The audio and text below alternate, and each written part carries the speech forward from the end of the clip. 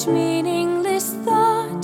The shell appears strong, but the inside is rot. It's time to be stirred. The time is now. The winds have changed. Read the signs. No time to hide. The winds have changed. Millennia ago, from the little cave on the tiny island of Patmos in the Aegean Sea, the heavens opened. Since then, the world has been fascinated by the cosmic upheaval brewing on the horizon of history. The upheaval is now upon us. It is within us. To some degree, it always has been. But there has been a sudden and violent shift in the affairs of the world. The winds have changed. Heaven will not be silent. Let's now join Father Anthony Bush, pastor of St. Stanislaus Kostka, the Sanctuary of the Divine Mercy in Chicago, and author of A Mother's Plea, For the Winds Have Changed. Together we can pave the way for a hopeful response to the signs of our times. Everybody, and welcome. Hi, Tony. Hey, Father. It's cold in here. It's a little cold, but it's not bad. Yeah, it's sunshine outside, but it's cold in here. Over there, too, and Nick as well, yeah? I don't know, but this studio is always cold. And they're supposed to be. Is it supposed it keeps us on our toes. Well, it's part of the Lenten sacrifice. Exactly. Okay. Wow. It seems like we haven't been here for a while. First, I want to extend a word of condolences. Mark Pensky, who runs the entire, what would you call it? The whole apparatus, all the radio. Mm-hmm. What do you call that? I don't know. He's not here. You never see him. I don't know if you've ever met him. But it's everything comes from his. He's got the vision. The control. The control. He runs a whole radio. Okay. Not just our radio, but all radios. Mm-hmm. The network. Yeah. Okay. The network. That's it. And his father died this past weekend, mm-hmm. so our prayers go out to him. Condolences and prayers for his father, the repose of his soul. Wow. So, I'm. Well, let's pray. Okay, let's pray. Always a good way to start. It's which we always. It's funny how we just ramble. I do, not you. I do. I don't think it's rambling. Well, some people would disagree with you, but anyway. So we pray in the name of the Father, the Son, and the Holy Spirit. Amen. The angel of the Lord declared unto Mary, and she conceived of the Holy Spirit. Hail Mary, full of grace, the Lord is with thee. Blessed art thou among women, and blessed is the fruit of thy womb, Jesus. Holy Mary, Mother of God, pray for us sinners, now and at the hour of our death. Amen. Behold, the handmaid of the Lord, be it done unto me according to thy word. Hail Mary, full of grace, the Lord is with thee. Blessed art thou among women, and blessed is the fruit of thy womb, Jesus. Holy Mary, Mother of God, pray for us sinners, now and at the hour of our death. Amen. And the Word was made flesh and dwelt among us. Hail Mary, full of grace, the Lord is with thee. Blessed art thou among women, and blessed is the fruit of thy womb, Jesus. Holy Mary, Mother of God, pray for us sinners, now and at the hour of our death. Amen. Glory be to the Father, and to the Son, and to the Holy Spirit. As it was in the beginning, is now, and ever shall be, world without end. Amen. Glory be to the Father, and to the Son, and to the Holy Spirit. As it was in the beginning, is now, and ever shall be, world without end. Amen. Glory be to the Father, and to the Son, and to the Holy Spirit. As it was in the beginning, is now, and ever shall be, world without end. Let us pray. Pour forth, we beseech you, Lord, thy grace into our hearts, that we, to whom the incarnation of Christ, thy Son, was made known by the message of an angel, may by his passion and cross be brought to the glory of his resurrection through the same Christ our Lord.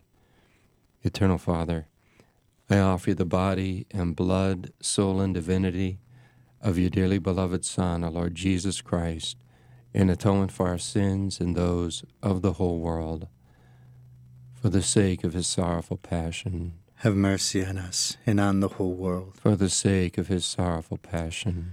Have mercy on us and on the whole world. For the sake of his sorrowful passion. Have mercy on us and on the whole world. For the sake of his sorrowful passion. Have mercy on us and on the whole world. for the sake of his sorrowful passion, have mercy on us and on the whole world. for the sake of his sorrowful passion, Have mercy on us and on the whole world. for the sake of his sorrowful passion, Have mercy on us and on the whole world. for the sake of his sorrowful passion, Have mercy on us and on the whole world. for the sake of his sorrowful passion, Have mercy on us and on the whole world. for the sake of his sorrowful passion. Have mercy on us and on the whole world. Holy God, Holy Mighty One, Holy Immortal One, have mercy on us and on the whole world. Holy God, Holy Mighty One, Holy Immortal One, have mercy on us and on the whole world. Holy God, Holy Mighty One, Holy Immortal One, have mercy on us and on the whole world.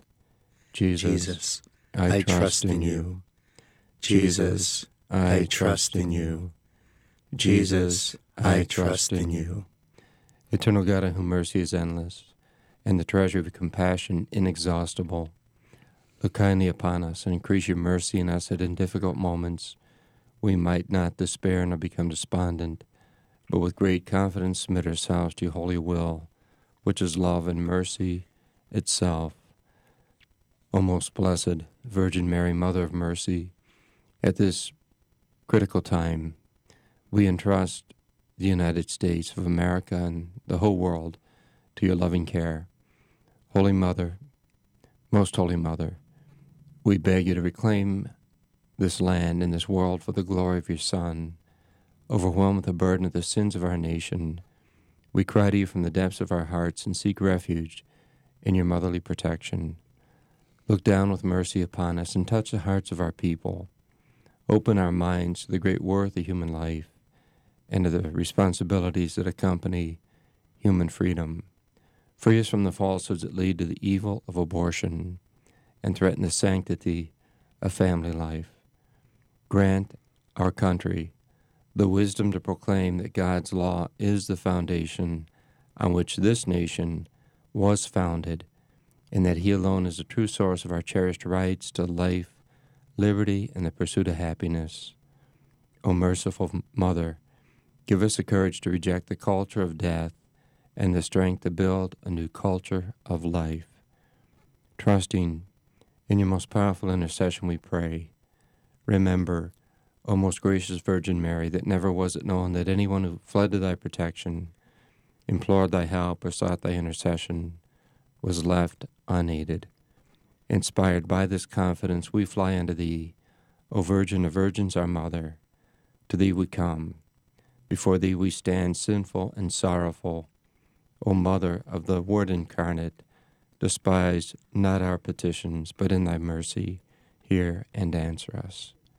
O Mary conceived without sin. Pray for us who have recourse to thee. O Mary conceived without sin. Pray for us who have recourse to thee. O Mary conceived without sin. Pray for us who have recourse to thee. Saint Joseph, Pray for us. in the name of the Father, and of the Son, and of the Holy Spirit. Amen.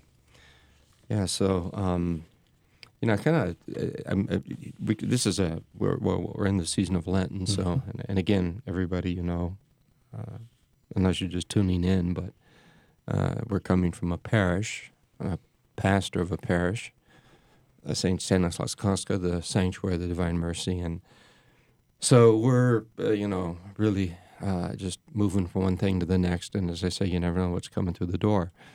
I'm going to use you as not guinea pigs, because I think it's important for all of us.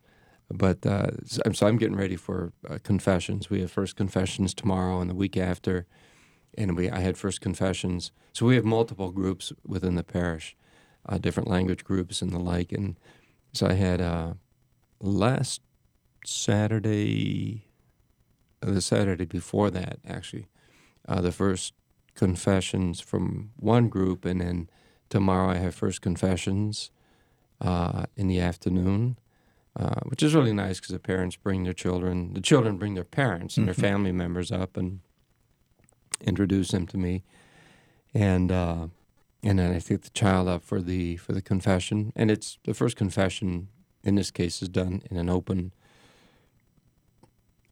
way, so that nobody can hear, but they can see. Right. So the child, I sit on one side, and the child faces me, and we have the confession, and then after the confession, the child goes down, and the family comes back up, and I give them a blessing. The child goes to the crucifix. There's a kneeler there, and does his or her penance. And it's really, really nice. It's always really nice. But this year we have two. Usually we do it on one day. This time, because of the big group, we're doing it on two different. Days. So, and then I've got also all the confessions for all the students next week. So these next couple of weeks are going to be really, really busy, in addition to other things going on in the parish.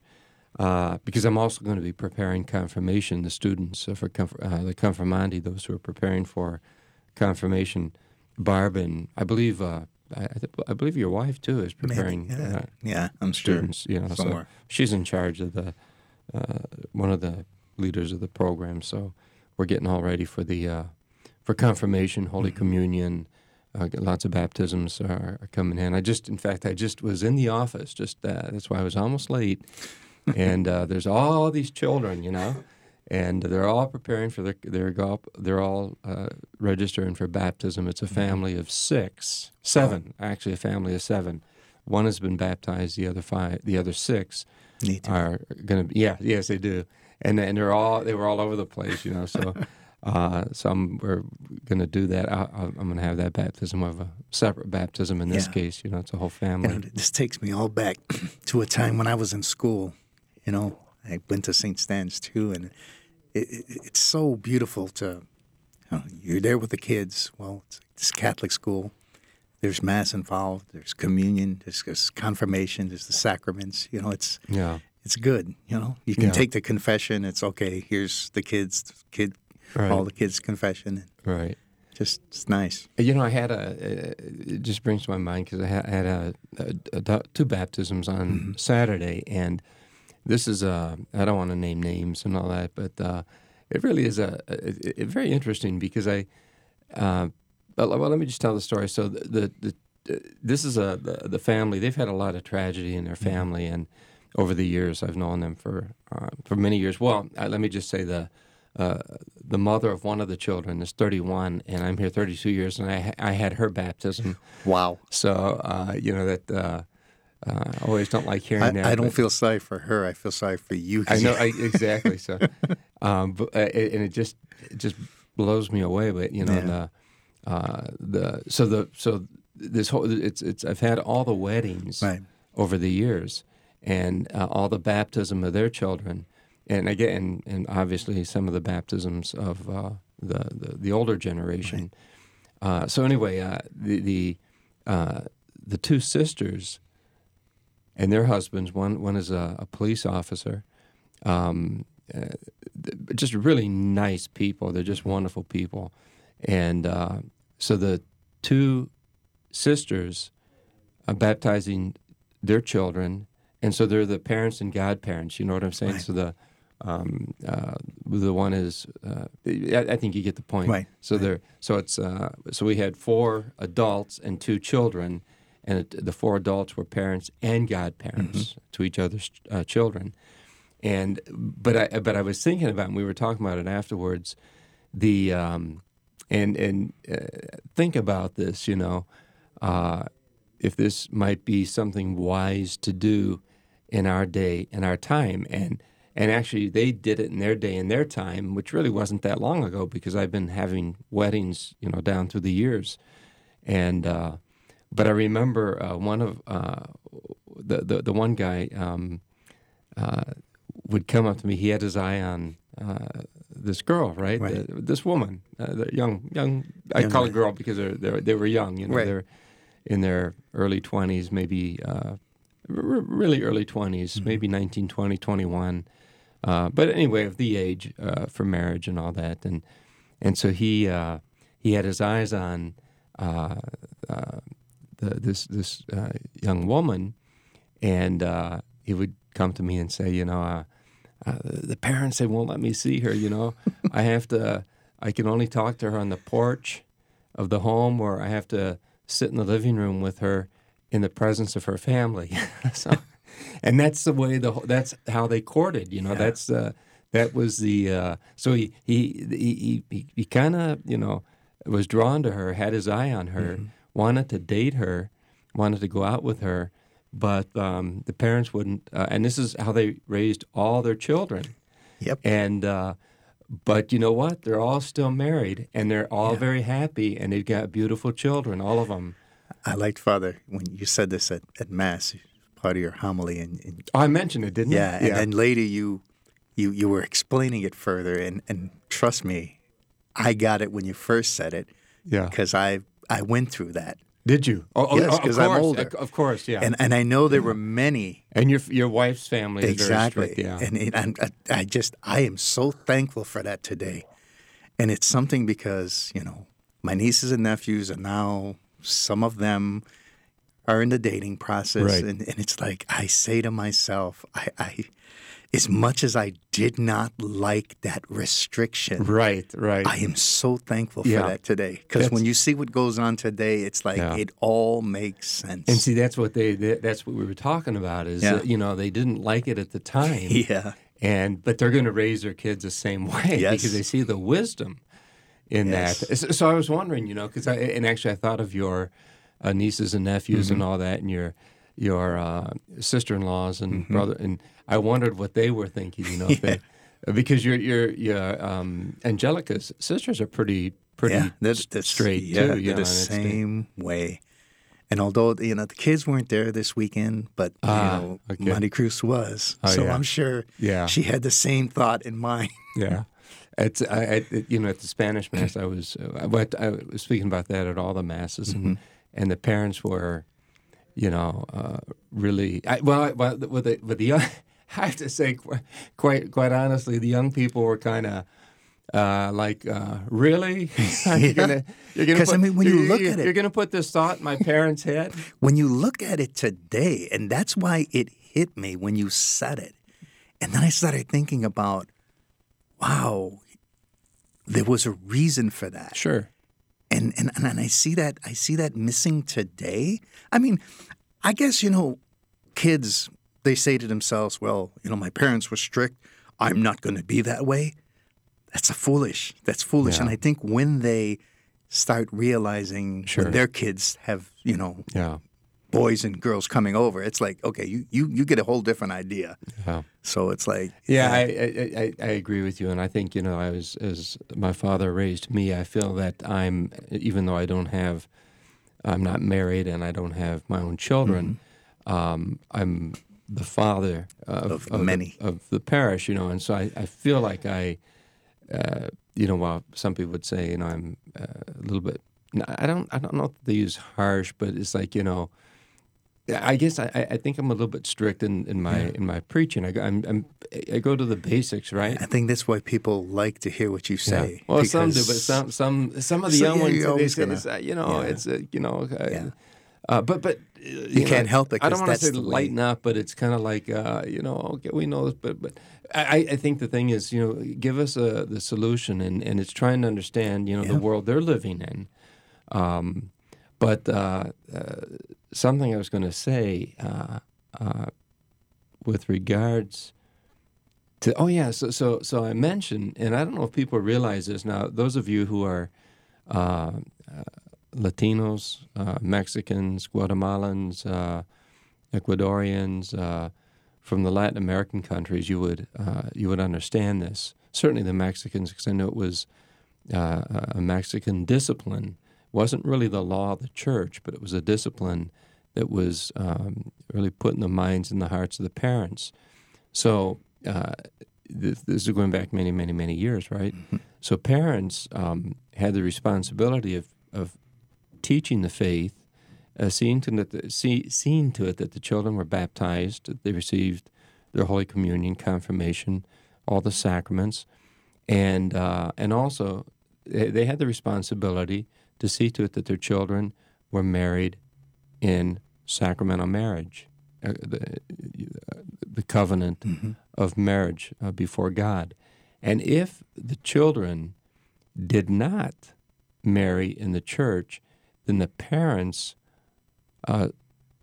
could not receive Holy Communion because they, I don't want to say obviously, but they failed to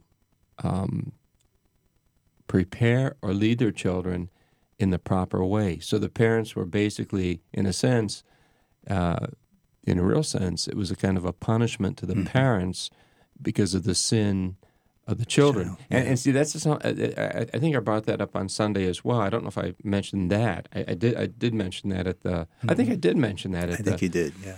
And the reason, and it really came from the gospel because we had the beautiful story, the encounter. All these gospels during Lent, during this year of Lent, are beautiful because it's all about the encounter. Yeah. Right. And so the first encounter was the encounter Jesus had with the devil, and then it was the transfiguration. So the Peter, James, and John, they have an encounter with Jesus transfigured as a preparation for his resurrection as he's on his way to the holy city for crucifixion. Which they don't know, but he knows, and so he's preparing them for what's about to happen. And then we had what was the Samaritan woman, right? Mm-hmm. And next week it'll be which I love the gospel, the man born blind, and then the week after that will be, I think, the encounter that Jesus has with the weeping people who are mourning the death of Lazarus, and he raises Lazarus. And then, of course, after that, we go into the Holy Week, right? So this is this Lenten season is one of encounter and conversion and change. And so with the woman, it really is a beautiful story, isn't it? Because and you got to think about the humanity of Jesus. I mean, he's fully human, fully divine, but his humanity put certain limitations on his divinity because he was in the flesh and was in the exile, as we are. And he longed for that return to the Father, but to go to the Father, he had to lay down his life to do the will of the Father, to lay down his life to redeem us through the suffering, through his own suffering and death. So anyway, so in his humanity, it's I think something to reflect on, the humanity of Jesus. So the gospel said they went to Samaria, or passing through Samaria, and he was tired, and he had to sit down. I mean, just think about that. He was tired, he had to sit down. The disciples went to the town to get food, and he was thirsty as well, but he didn't have a jug to get water from the well, from the cistern. And so this Samaritan woman comes. Everybody knows the story. And there's this whole dialogue that goes on, because Jesus says, give me to drink. And she says, you, a Jew, asking me, a woman, a Samaritan, for a drink? And anyway, it's all to eventually bring her to understand that he ardently desires her faith. And so there's this. So he talks about that he would satiate her thirst, so that she wouldn't have to come back for this water. Or she said, please give me that. He says, I give you water to drink that you that will satiate your thirst up unto eternity, right? Mm-hmm. And so she doesn't quite understand, but she says, "Oh, give me this water, please, so they don't have to keep coming back down to this cistern." And I mentioned, and I remember when I was in in Oaxaca at the mission, which I thought I would be, and my hope was to end up working in this mission in Oaxaca, and we had but I came here to learn Spanish so that I would be prepared for the mission, but I never made it to the mission. This is my mission. 32 years later, I'm still here. But in any case, I remember we had a well, and the women would come to get water from the well at the mission. So we shared the water with everybody, and they would bring their jugs, and then they would carry the jug on top of their head, and they would traverse the hills because it was a very hilly place, and you'd see them walking up the hill, carrying this jug of water on their head. It was more than a jug, it was quite big. What amazes me is how they were able to balance that, going up and down the hills to their homes. And the same thing in Rwanda. I was twice there, and I was always marvel at these women. Now, this wasn't water, but these were big sacks of potatoes that they would carry on their head.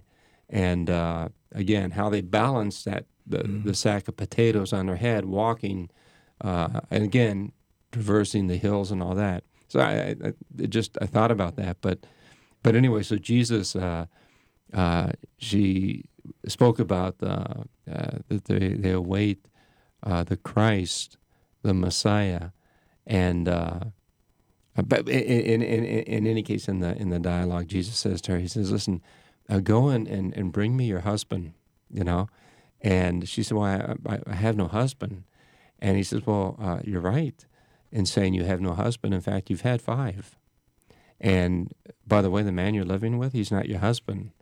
I think that exchange is so beautiful, and that's when she realizes that he's reading her soul, and he knows. And she then they get into the whole thing, the idea that could he be the Messiah? And at some point, Jesus says, "Well, he who speaks." How does he say this?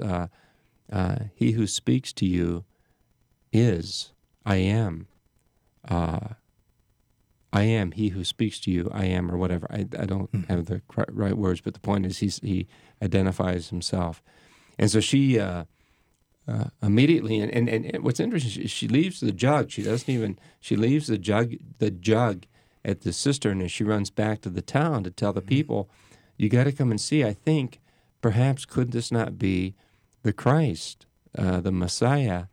He's told me everything. He knows everything about me, And so they all went and begged him to stay with them, and he stayed with them 2 days.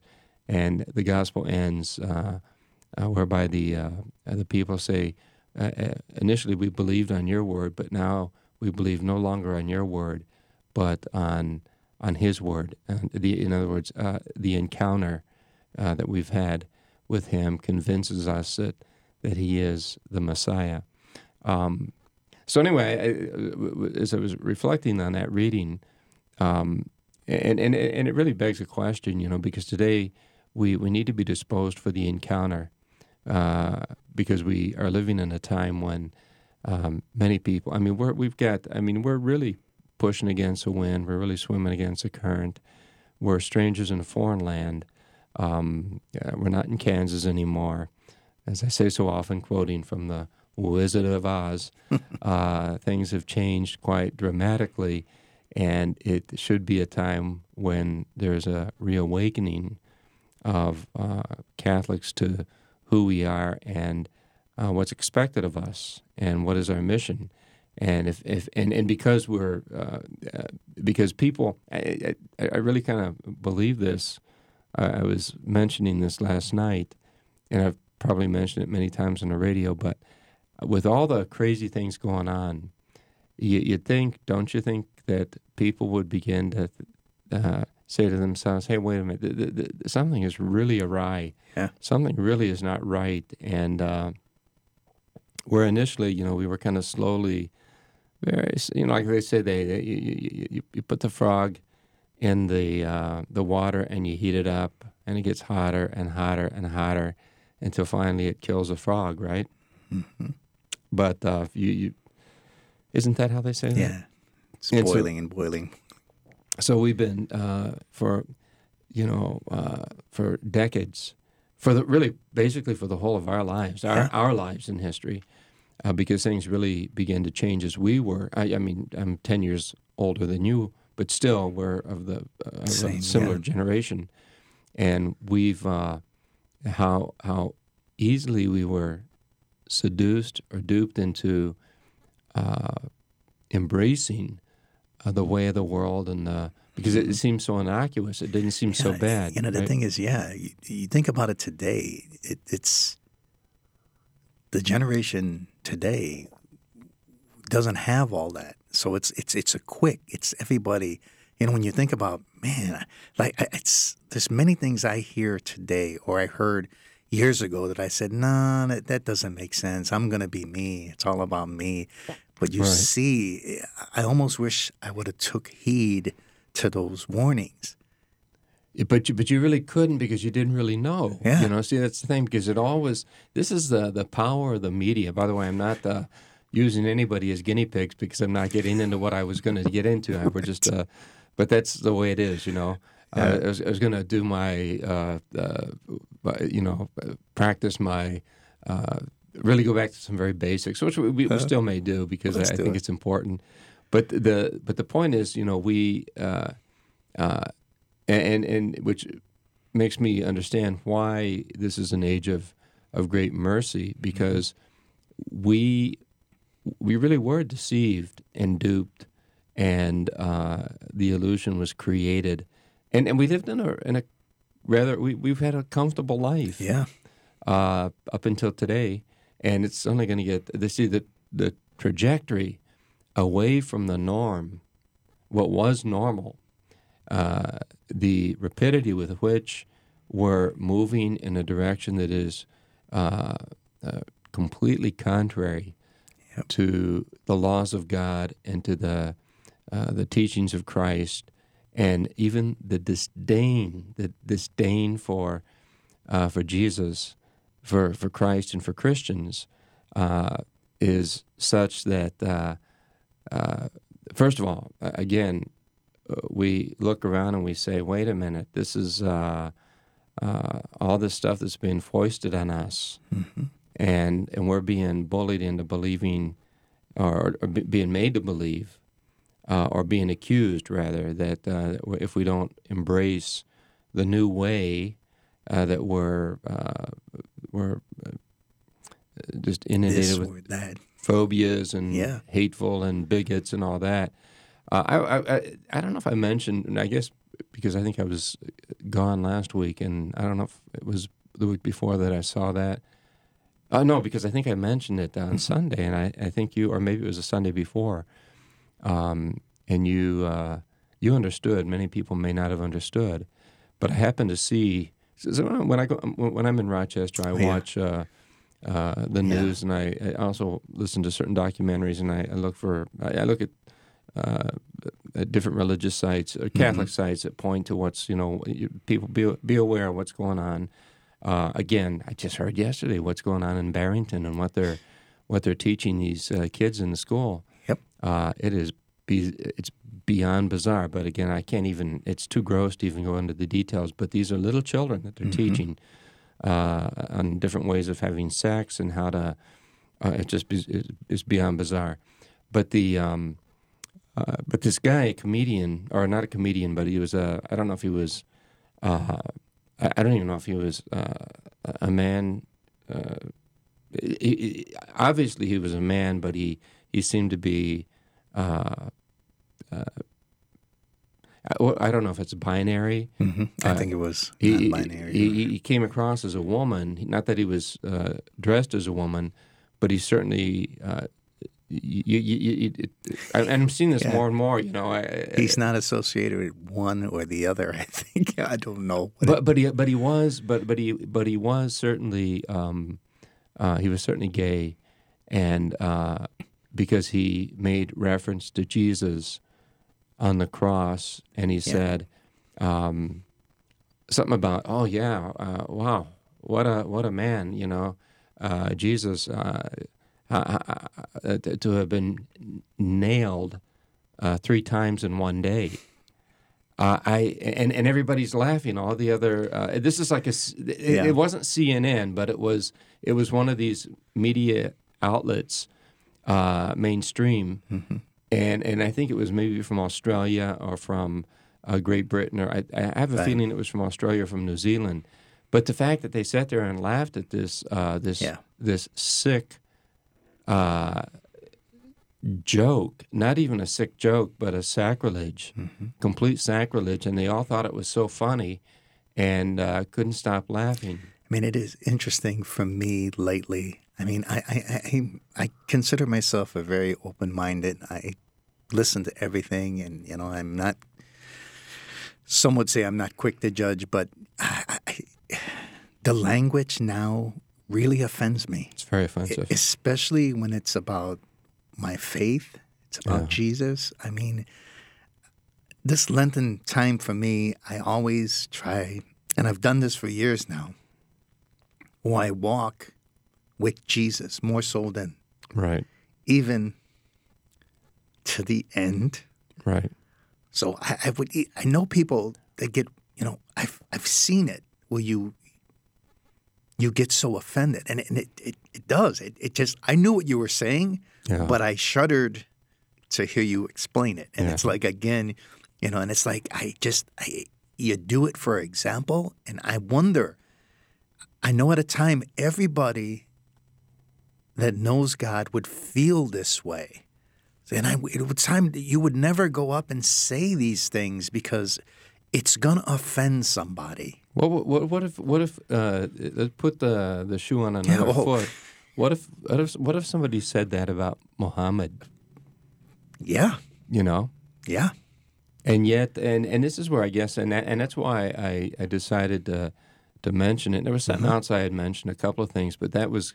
That was things that were rather offensive, but this was because I really want. I don't know where or what people are listening to, or if they're aware of what is really happening. Because we've got to be aware, and if we're not offended by that, because we have a responsibility to defend our faith and. Yeah.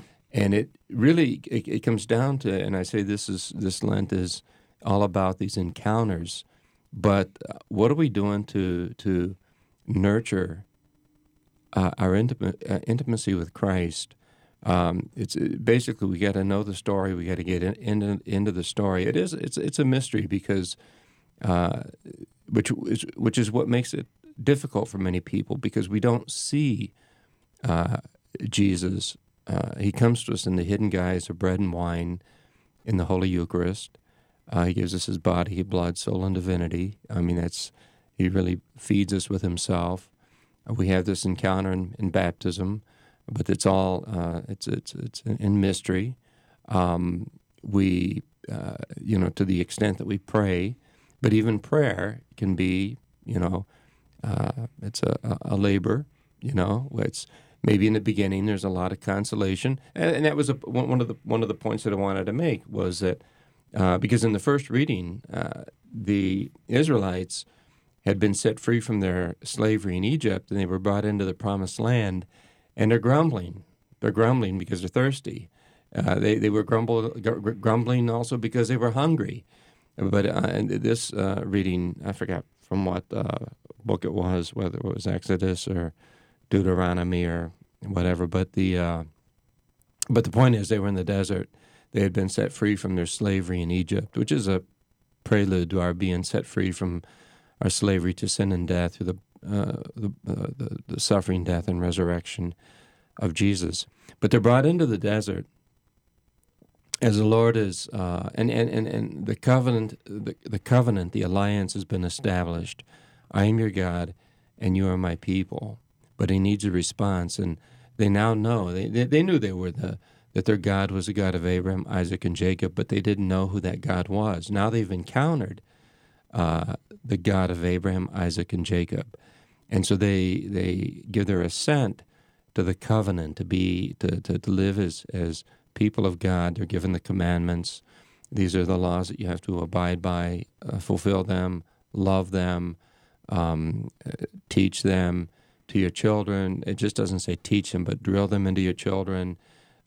Keep them always before you. Put them on your forehead, on your wrist. Write them on your doorpost, and you'll be a wise, intelligent, noble, graceful people, and you'll be the envy of all nations. and to wonder, about the God you have, which is the only God. But in any case, he's got to bring them to the desert. He's got to form them. He's got to purge them. And this is part of the threefold reality of our spiritual life, is that we're being purged, we're being transformed, we're being sanctified. We come to the unitive, right? To have union with God, so that we reach a point where we don't need to feel anything. It's the knowledge that is sufficient. In fact, I might have said it before, but I don't necessarily want to feel much of anything. I just the knowledge of knowing. I don't. My feelings are. But as I said, like with the people, they're grumbling, and Moses says, "What do I do with these people?" And God gave them water to drink. But jump forward to the encounter that the Samaritan woman had with God, the God of Abraham, Isaac, and Jacob, who has now revealed himself in Jesus Christ. And we'll talk about this probably next week, because there's a beautiful gospel, which is, as I was preparing it last week, the whole I am. We've talked about it before, but I just find it fascinating that and think about this, every time you receive Holy Communion, every time you go to Mass, every time you go to adoration, that you're there in the presence of and receiving as food for the journey the very God, Yahweh, who revealed himself to Moses at the burning bush, who took on our flesh and walked our walk, whose humanity, yes, put certain restrictions on his divinity, though he was fully human, fully divine, but that he was tired, he was hungry, he was thirsty, he cried, he had anxiety, he felt a heavy heart. Even in the Garden of Gethsemane, he says, "Father, please let this cup pass me by, but not my will, thy will be done." That he had all the range of emotions that we have, and we can identify with him, because he identifies with us. And he who didn't sin became sin. He took our sins to himself. But I was thinking about this. So the Samaritan woman and all these people says, we believe we believe that he's a Christ, and we no longer on your word, but on his word, and on the encounter we've had with him. And so you think now they're going to be flying high. No, they're going to be like all of us. Mm-hmm. They're going to muddle through life. They're going to stumble. They're going to grumble. They're going to groan. All this. Life is. We're in the exile. Life is difficult. We're not home. The kingdom is here. God is in our midst. Yes, here I am. I'm with you. I'm not going to leave you orphans. I will remain with you.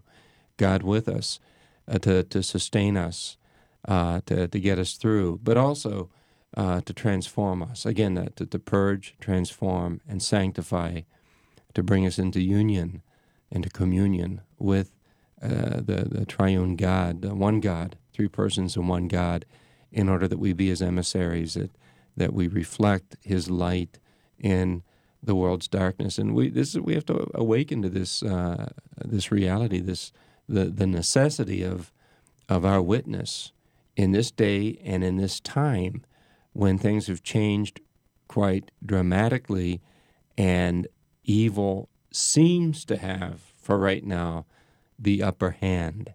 And if we're, going to be timid, or if we're going to be, it's basically, a time. Right now, we're in a time when, you got to declare yourself. Jesus says, "Are you with me, or are you against me?" Tell me, are you with me, or are you against me? Are you hot, or are you cold? But if you're lukewarm, I spit you out of my mouth. Because in this day and in this time, he needs that fire be burning within us, which means that we've got to nurture the encounter through prayer. And again, it transcends anything we feel. It's what we know, because the whole story's been written.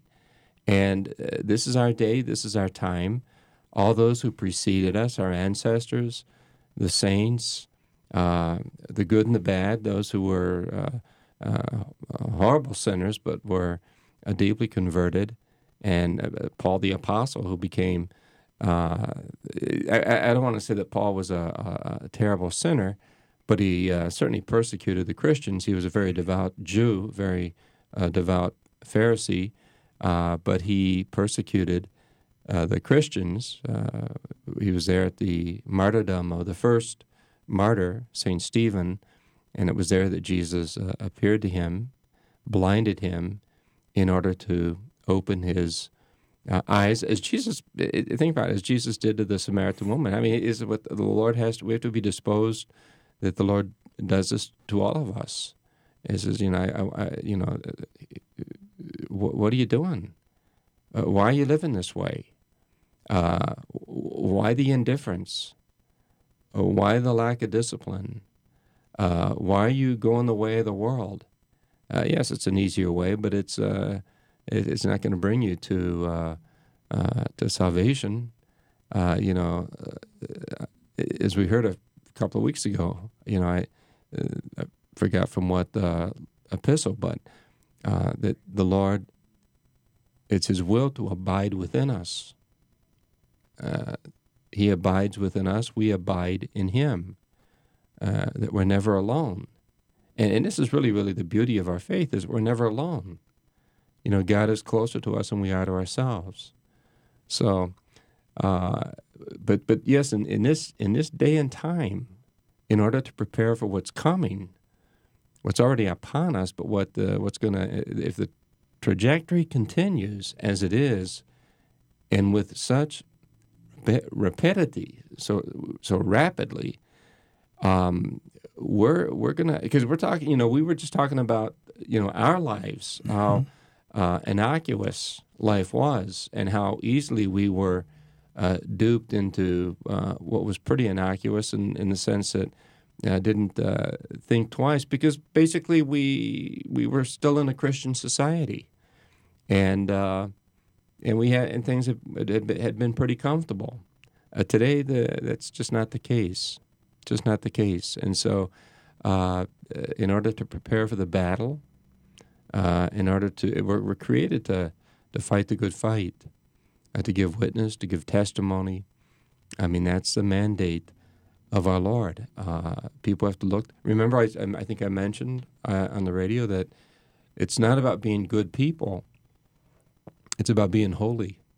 It is to be saints, to be holy, which means to be different, to be other than. The people look at us and they recognize there's something in us, someone who has possession of our lives, which doesn't in any way denigrate or diminish our identity. It brings us into our true identity. It's created in the image and the likeness of God. And we come before God always as sinners, and we humbly acknowledge that. Lord, here I am, I come to do your will. Give me the grace to persevere. In humility, I need you, I can't do it without you, and I surrender to you my life. And that's what must constitute our prayer, to let the potter mold the clay of our lives, to purge us, transform us, and sanctify us, and to understand, as Jesus said, and I've been repeating this all along, only, and I'm just more and more, I keep repeating it because I'm more and more convinced of it now, the only one who does not deceive us is God. God never, in and through Jesus, never deceived us in saying that it would be easy. He never said it would be easy. As I was trying to tell the young people, especially the Spanish mess, I'll flip into the English because I want to reach these young people. I said, yeah, you think something's wrong with you because you're not happy. Well, you're not supposed to be happy in this world. Yeah, there's happy moments. We're brought to an oasis. We're given respite, a little rest. But true joy, true happiness comes in a love that is lived in a sacrificial way. It's that we lay down our lives as well, that we come to know, to love, and to serve God, and we live to be obedient to the Lord, to know that we've been called into a discipline. I heard this on the radio this morning as I was exercising actually early this morning about, they were again talking about what was going on in Barrington and some other things, what they're trying to inculcate, bring into the school system, government school system, public school system, which is really child abuse. It's toying with the psycho-sexual health of these children. Mm-hmm. I just can't even. I can't even imagine. And I mean, some of this is. It really is, my friends. I have to say, really quite gross what they're teaching these kids or trying to in some of these places. And if we don't fight back, and what's interesting is, speaking of men, not that we're speaking of men, but this is a crisis in manhood today, I truly believe. But they tried to do this in one of the schools in the East. I think it was in Pennsylvania. I'm not sure. New York, Pennsylvania. And as they were trying to bring this, it's all part of this critical race theory, equity, LGBTQ plus, indoctrination, teaching children already from the earliest grades. And, you can choose your gender, and these are the how-tos to all this stuff that I can't even say on the radio. Even though they said it this morning on the radio, and I just thought, is this for real? And it is for real.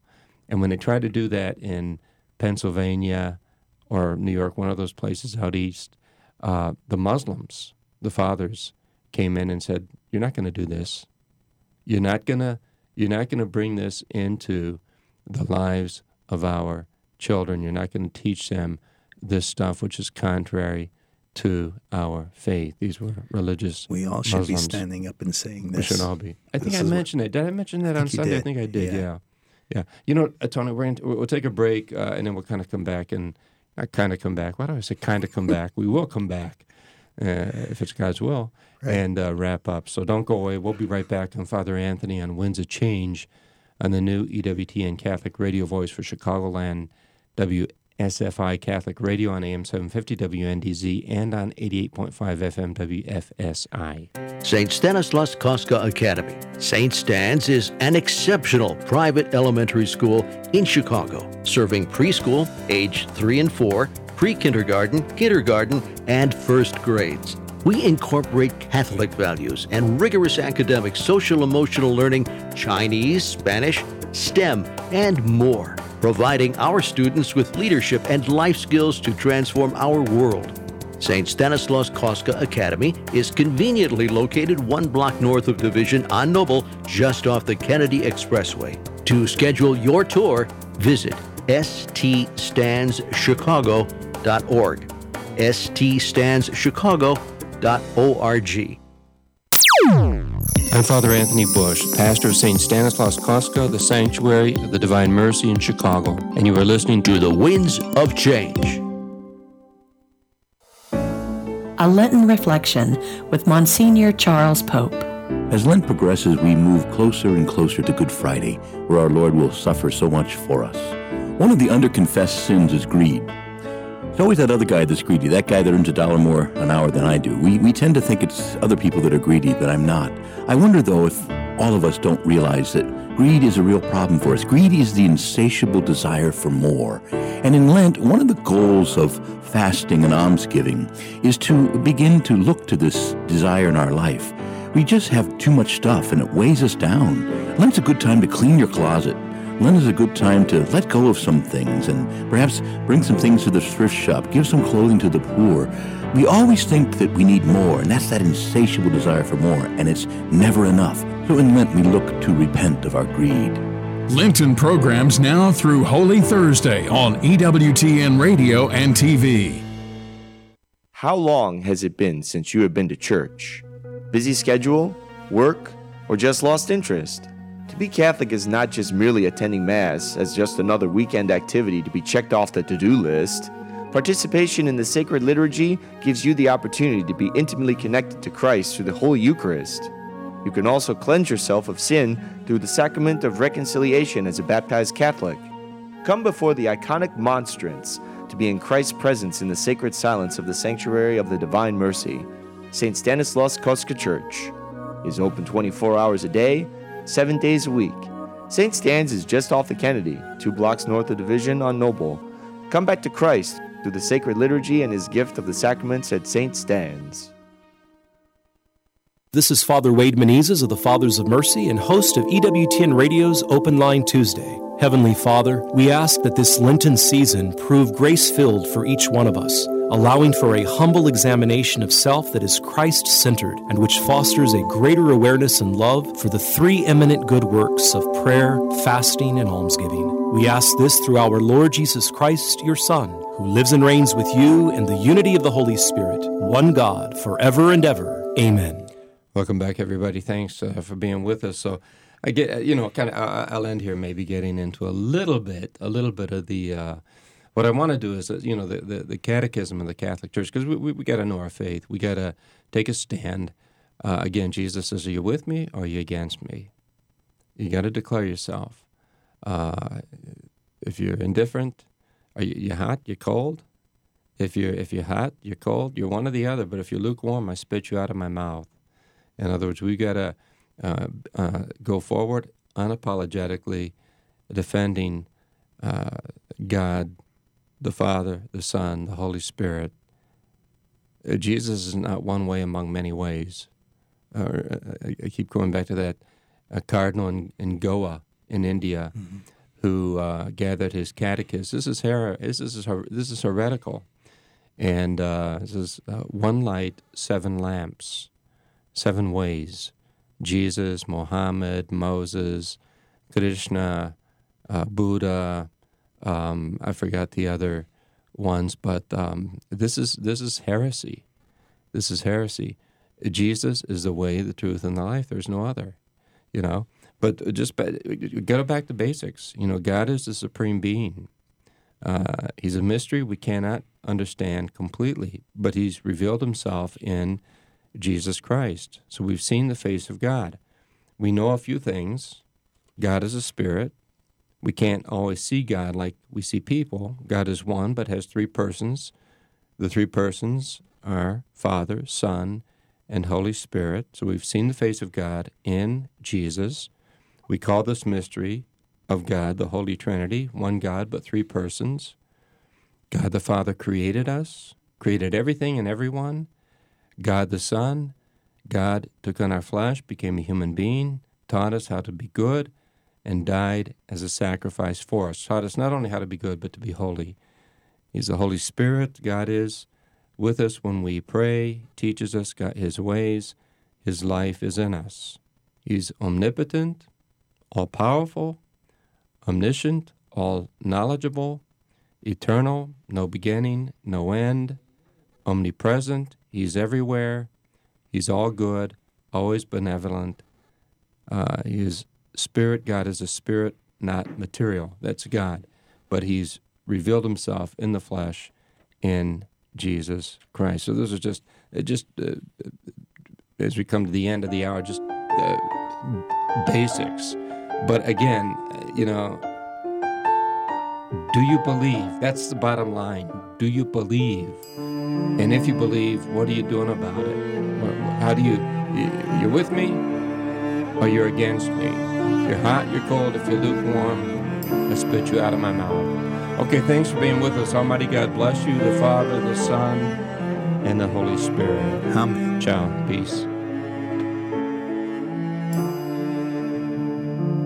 What's there to say when the world makes no sense?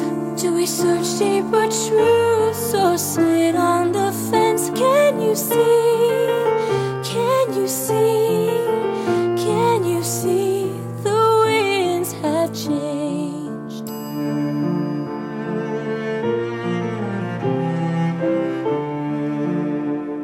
We marvel and flatter such meaningless thought. The shell appears strong, but the inside is right. It's time to be stirred. The time is now. The winds have changed.